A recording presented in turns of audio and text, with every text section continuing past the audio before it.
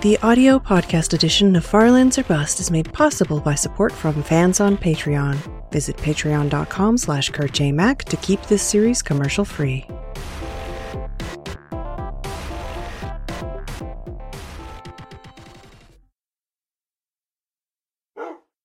Hello, ladies and gentlemen. My name is Kurt. Welcome back to Farlands or Bust. This is episode 676 of the series. And would you look at that? I know, we're looking at it. 2 golden apples in our inventory. What order of madness has taken place here? Oh, man. If you missed it, last episode was quite an episode, wasn't it? We found only our second golden apple in over 7 years, in 675 episodes. The first one we found on episode 311, which was a unique time to find it, because episode 11 is when I started walking, actually, to the Farlands. So whenever we hit whatever 11, we try to celebrate it, but it's happened so far 6 times that we've passed 111, 211, 311, running out of special things to do. And I was lamenting the fact that I didn't have anything special for episode 311, and then right away, we got our first golden apple. I was just talking about in episode 675 how I'm not going to get bored of this anytime soon, because the game keeps surprising us, and then, sure enough, surprise, have another of the rarest item in Minecraft Beta 173. This is an old version of the game. Apples do not fall from trees. Even if you could somehow hack an apple into the game, you can't craft. The crafting recipe for a golden apple doesn't exist if you had bars of gold. This is the only way to find an apple, and it happens to be a golden apple, is in spawner chests, and it occurs 0.8% chance of a golden apple to spawn in a dungeon chest. And we found two, and we're surfing. Da, da, da, da, da, da. Well, that was convenient. Never had to touch the water. We found 2. It's craziness. You know what else is craziness? Check out that number over on farlandsorbust.com for the fundraiser for Direct Relief. Remember last episode we were at like 2,700 something. Now we are at $12,345.67. I'm sorry, that's actually an old number. That was 12345.67. Our friend Zcar donated a specific amount to get us to that. But actually today we're at $12,390.67. A very generous Wolfie, a very generous Farlander, anonymously donated $10,000 after episode 675 for finding the golden apple. This is truly worth its weight in gold. So I do appreciate whoever you may be, anonymous donor, for that very generous donation to Direct Relief. And everybody for your very generous donations to Direct Relief. farlandsorbust.com is where you can find the fundraiser information and donate button and widget, which will take you to Tiltify. Tiltify is the system we're using to donate all of those funds directly to Direct Relief. And we're keeping track of it through that, so I do appreciate it. Holy moly, a big push towards that $50,000 goal. Of course, when we raise $50,000, not only is that amazing and a lot of money for a great cause, but it's also when we will press F3 after we reach that $50,000 goal to see how far we've walked in over 7 years to the far lands. Much appreciated indeed. As we continue on. Here. Indeed. Indeed! How many more times can I say indeed? I'm not sure. I'm not sure. Was it somebody at some point made a mashup video where they just spliced together all the times I said indeed over the course of a few episodes? That was interesting. It was interesting indeed. So yeah, we are continuing on. I do appreciate all the responses to that. Kind of did a little bit of a, not quite clickbait, but all caps, exclamation points. People were guessing maybe it was another rounding error that we floated the point again. That's still a bit of ways away, although we're closer to it now than we have been. As we get further, the block selection and simply the precision of our placement in the world gets less and less so. As you can see, the selection box we've discovered is 2 texture pixels off. The next time it happens, it'll be twice as far away, but it'll be twice as big of a jump. See, prior to this, it was 1 pixel off, and then it jumped to 2 pixels off. The next time, it'll be 4 pixels off, the jitteriness. And then after that, it'll be 8 pixels off, which is half an entire block. And then that final time is a full block. Which I'm not sure if that is specifically at the Farlands, or it's a little bit into the Farlands, I think. I'm not sure. Woof indeed. Science and math and numbers and things. Exciting. So yeah, we are continuing west here. What did I want to talk about? There was something I wanted to talk about, and I've forgotten in the excitement of the fundraiser for Direct Relief. I had an anecdote. Wolfie. I almost called Wolfie Juno. I had an anecdote, and I've forgot it. Dang it! Nuts. It was a good anecdote, too. And I forgot it. Well, it's a good thing we have all these donations coming in, because along with them, some of you have been asking questions for me to talk about here in episodes. For just the situation where I run out of things to talk about, or my patented poor memory gets me again, and it has. So this one from Square Goldfish. What will you do if you find a golden apple and a golden record in the same spawner? I'm not sure. Along with the golden apple, a golden record is a rare thing. Not as rare, but a rare thing, although a cursed thing. The few times we have picked up and or touched golden records, bad things have happened. Bad things have happened indeed. I think the first golden record we found was during the second Flobathon? Third Flobathon? Second Flobathon? And that's when the game froze.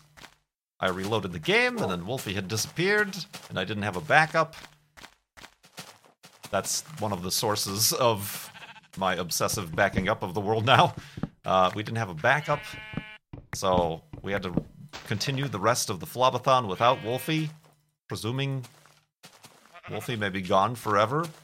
Everybody was sad. But then, at the beginning of Season 4...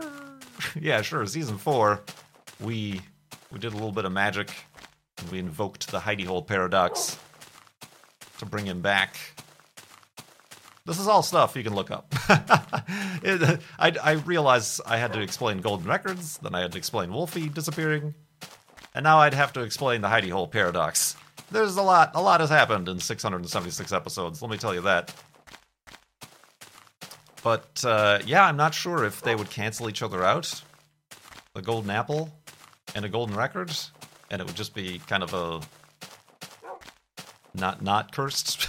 maybe to cleanse the curse, I have to eat the golden apple. But yeah, we found a few more, I don't know, a handful even, of golden records. and we usually just leave them. We usually call the entire dungeon cursed and take nothing of value from it. I think if that ever happens, which it's taken 676 episodes just to find 2 golden apples. I think we'll have to wait another 300 or so, 400 episodes before we find the next golden apple. So the chances of that, plus the chances of finding that, along with a golden record. Keep this quote in mind for a few years from now when that might happen. that would be quite the abundance of happenstances to take place. But who knows? Anything is possible in the Farlands of Bust world.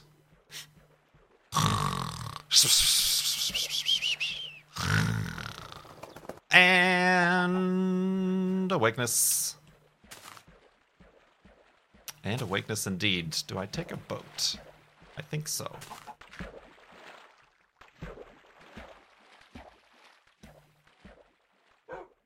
Joel also asked a question I kind of just answered. Has the block offset changed significantly since the last one on episode 471? Okay, well, thank you very much for reminding me what episode that was at. No, Joel, it has not, because it doesn't happen gradually. I thought it happened gradually. Just like I also, when I first started the journey, I incorrectly thought that the Farlands happened gradually, like as we went further and further, the world generation would get more and more fractured. The Farlands are quite sudden. Everything except for the block offset seems all normal and hunky-dory until 12,550,820 blocks, when suddenly it's Farlands, just a vertical wall of the lands of Far. Same thing with the block offset. They're both not related problems, but the block offset happens at specific borders. And it happens, it doubles every time. What is that? Incrementally? Categorically? What's that? There's a mathematical term for exponentially. I don't think exponentially. It just doubles every time. It might be exponentially. We first noticed a block offset during the first Flobathon, way back in 2011. It was just very slight. It was very slight. We were under 300,000 blocks away from spawn, as that first F3 number was 292,202. This whole place, speaking of the terrain generation getting all slightly fractured. Oh, dang it, it's all ice. Can't just jump into ice. Let's go this way. What was I saying? Oh yeah, it was slightly off. And then it went pretty much unnoticed because it was such a slight offset until that time it went from 1 block to 2 block. And I'd passed it up until later in the episode I noticed, hey, the block offset is doubled. It used to be 1 block, texture block off, now it's 2. So we actually had to, like, in the next episode, turn around and do some science and try to find that border, and that we did. So the next time, I think it's going to be extremely obvious. It's going to be extremely obvious because it might be unplayable at 4 texture blocks off, texture pixels off. So that'll be super noticeable. But yeah, it only happens like as you cross the threshold from 1 block to the next. So that'll be interesting indeed. There is a fix. That I can basically make a patch to the actual code of Minecraft. It doesn't change anything else other than the positioning. Doesn't change the Farlands or where the Farlands spawn or anything like that. It just fixes the offset. So I'm still... It'll be interesting to reach that point and maybe live with it for a little bit. But I think for the sake of this being a video series, and one that people like to watch, and one that I need to be able to physically play myself, we might have to enable that fix just to make it possible to continue. That'll be really weird when that happens. I tell you what, that'll be really weird if that's something we enact. Thank you very much, Joel, for your donation and question.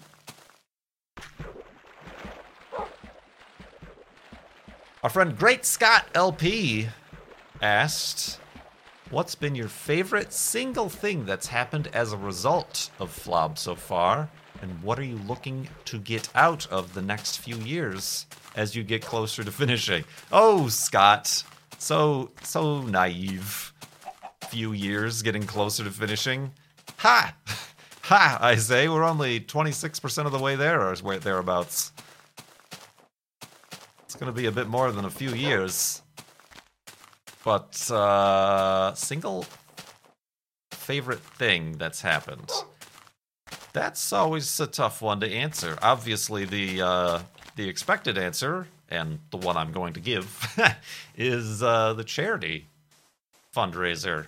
Over the course of 7 years, I'm amazed that surrounding this thing that I'm doing, we've raised over $400,000 for charity. Now $410,000, 415, because I think it was 403,000 was the total for Child's Play charity, and now we're at 12,000 for direct release. So $415,000 for charitable causes over the course of 7 years is beyond anything I thought that I would do in my life. Wealthy, how did you get hurt? You didn't even bark or do anything. Pork chops. Hey, you, pork chops. There we go. Boop. Yeah, prior to starting this, I never really did much as far as charitable giving or even like charitable volunteering. Not that I didn't support such causes, but it just wasn't something I was like raised to doing, and I was not really surrounded by other people who did such things. So it just never was a part of my life. So to be able to organize that, and it really is the fans, obviously, the Farlanders, who have given so much and reached those milestones. So I have you guys to thank for that. So yeah, that's something I never expected. Obviously, there's the Guinness World Records. It's an interesting experience, and you know, a little feather in the cap. That's just kind of like, huh, okay. That's also something I never expected. You know, meeting all the people I've met and made friends with and continue to make friends with and get closer with. Yeah, it's really tough to say, being part of, you know, this is the series I started my YouTube gaming channel with. So everything I currently have has kind of spawned from this, even if, yes, I've become a variety gamer, streamer, YouTuber, whatever. You know, everything from joining Mindcrack and being part of the marathons with them, and the convention stuff, panels, meetups, parties with them, and all the people I've met through that. You know, it's all thanks to, quote-unquote, this Farlands or Bust, but I think just related to Farlands or Bust, obviously the charity stuff is a huge deal. The hugest of deals. Whoa! Let's not walk that specific direction. Easy now, easy. I've been told that the golden apple heals all of your hearts. So, in the case I accidentally fall into lava, bucket of water, golden apple. that's the hopefully the thing I can burn into my muscle memory instead of panicking and freaking out. What are you looking forward to getting out of the next few years? Honestly, I'm a person of habit and comfort and stability. So to just continue with the same stuff, just to continue with the same thing we've been getting out of it and putting into it. Continuing the charity. You know, it would certainly be interesting to all of a sudden, well, yeah, we met our goal, hooray! And then, like, the next goal, let's try to raise 100,000 and 1 million. You know, to do stuff like that would be crazy and, like, amazing, but it would also be kind of overwhelming and not at all my style. As you know, that's not my jam. The big, flashy, big time, you know, let's have celebrity guests and call-ins. You know, that's generally not. I almost felt like that was a direction I had to take it, and perhaps that's where a lot of the stress was coming in, and why we've kind of switched gears to the stress-free, chill out. We're just walking to the Farlands, helping out charities, you know, maintaining a nice, calm, mature community here. I'm trying to think of nice words to call my community. And really stress-free, you know, we're just living life. We're just living life and doing what we can and having fun. And I appreciate, of course, everybody else, you know, traveling along with us, with me, with us, and along together. Indeed. Yeah, thank you, Scott. Woof. All right. Boop, beep, pop.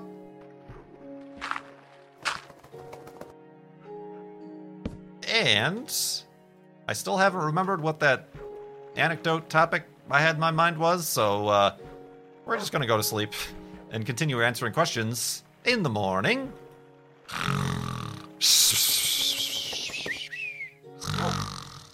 And forgetfulness. Ooh. Ow! Twisted my ankleness. Speaking of twisted ankles, Wolfie. Ooh, woof. Deep voice. Boop.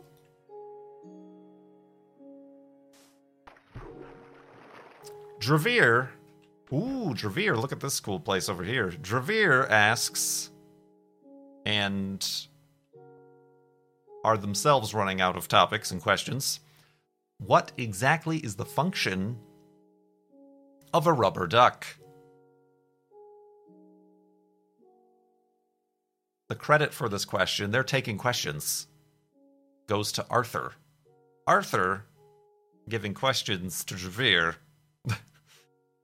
This is a strange chain letter situation. What exactly is the function of a rubber duck?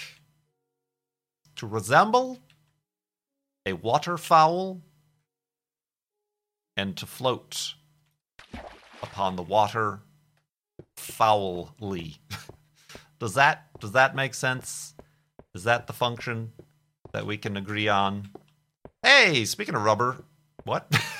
I don't think this was the topic I was thinking of, but I just had a question. I weirdly, and maybe not so weird, but I live in a community that doesn't recycle soft plastics. That's to say plastic bags, plastic film, hard plastics, plastic bottles, trays, whatever, things like that they recycle, but they don't accept the plastic baggies and things. And there's always and increasingly news about how plastics are contaminating our oceans mostly, but also, they never biodegrade. They just break up into little pieces and end up, causing these huge swarms of trash clouds in the ocean, trash islands that just float around and end up being found in the digestive systems of dolphins and fish and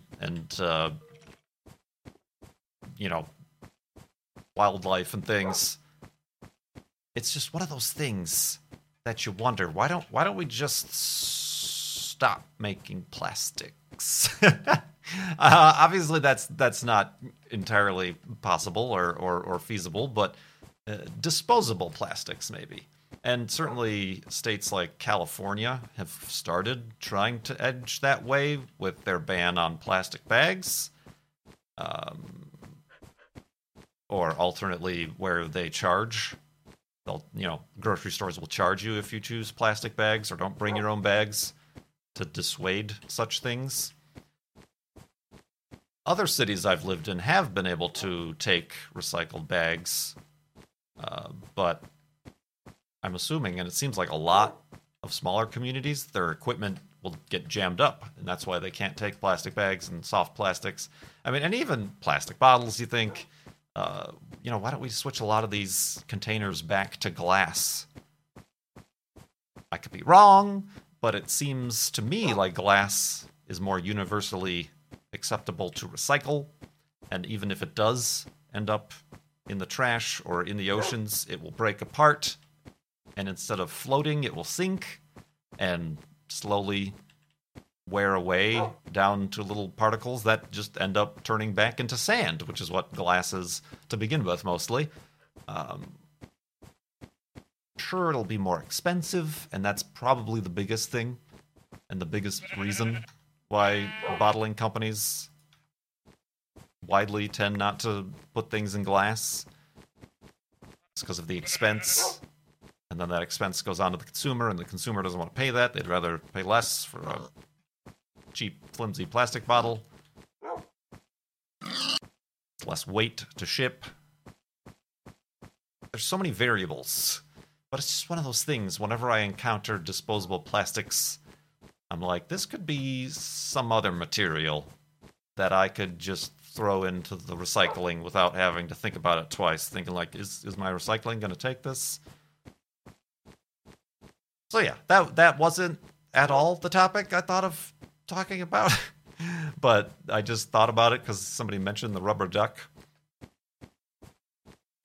Obviously, I don't have all the answers. These are just thoughts that are popping into my head throughout the day that don't have any sort of research put behind them or anything like that, and have no suggestion for action other than, why is it this way? It's more of a question, a pondering than an answer or an opinion being given.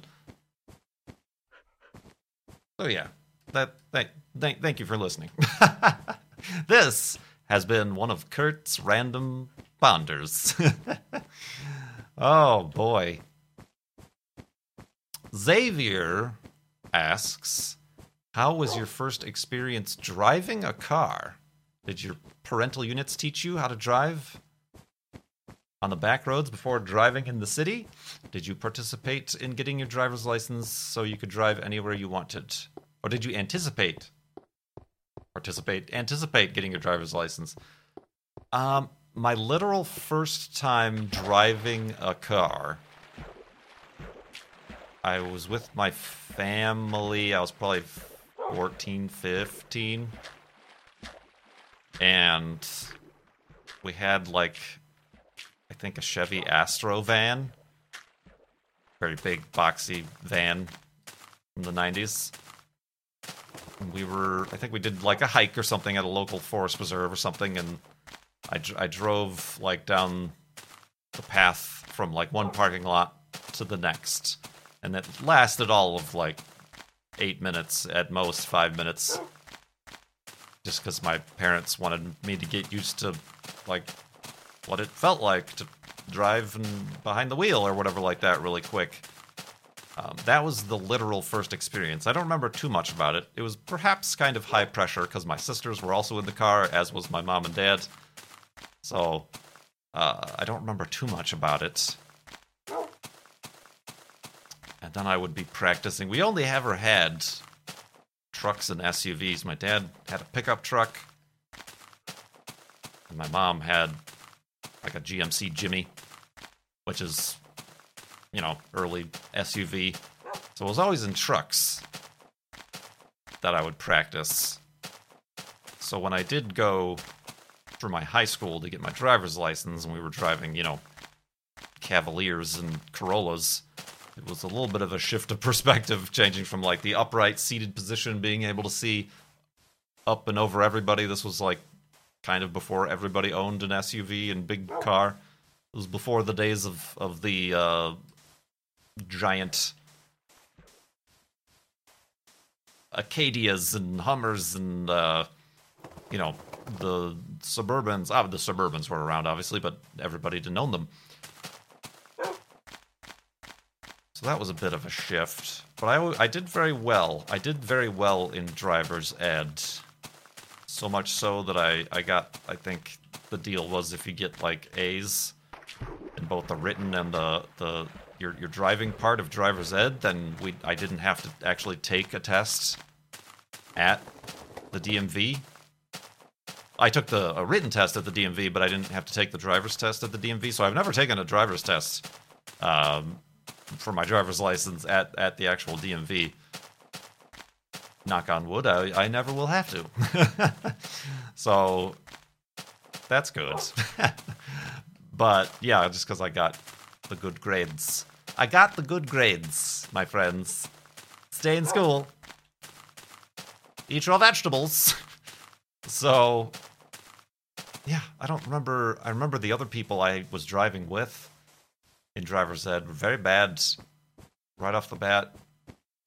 One of them hit a curb and they had to like replace the wheel because she bent the rim. And I was just in the back seat like, ooh. But, yeah, I actually didn't. I lived in the suburbs. So it was many, many years after I even got my driver's license that I even drove in the city, by the city being Chicago. I'm a bit more comfortable now. It's a lot more comfortable to drive in the cities, any city now that GPS and Google Maps directions are available. Prior to that, I did a lot of like printing out of directions and writing them down and printing them out on Google Maps and stuff. Like before I would go on a vacation, I would find all the places I needed to go and then print out all the different maps of how to get from point A to point B, because smartphones weren't a thing yet and I didn't have one for quite a while. So yeah, there's a lot more comfort now in having a robotic voice tell you which way to go and what to expect, and being able to, prior to like reaching a new destination, actually look it up on the Google Street View and be like, oh, okay, this is where I can park, and this is what the front looks like, and this is on the corner of this street I need to turn on. But yeah, no, my learning how to drive experience was pretty bland, I feel. No surprises there. And yeah, it was pretty exciting to get my license, but at that age, I didn't really have anywhere to go. It did, there really wasn't. There wasn't like, oh, let's go on a ride, or let's go here. Now I can go wherever I want. I didn't have my own car for a while, until I think my senior-ish year in high school. And even then, I didn't drive it to school. It was only so I could get to wherever I worked at the time.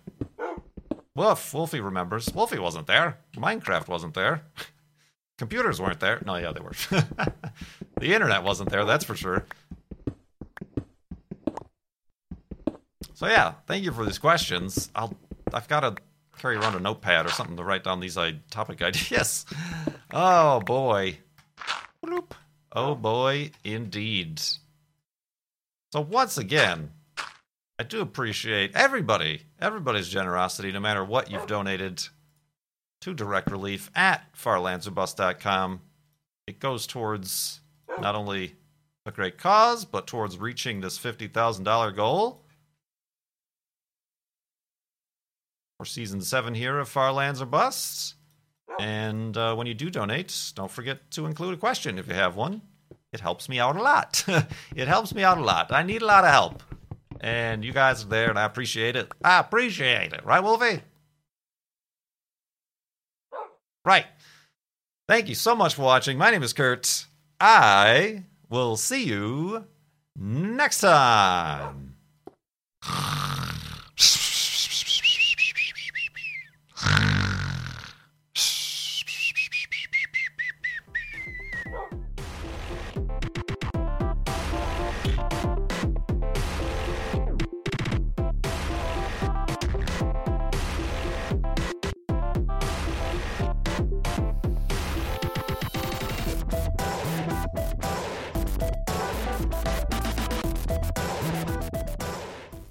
That's not my jam.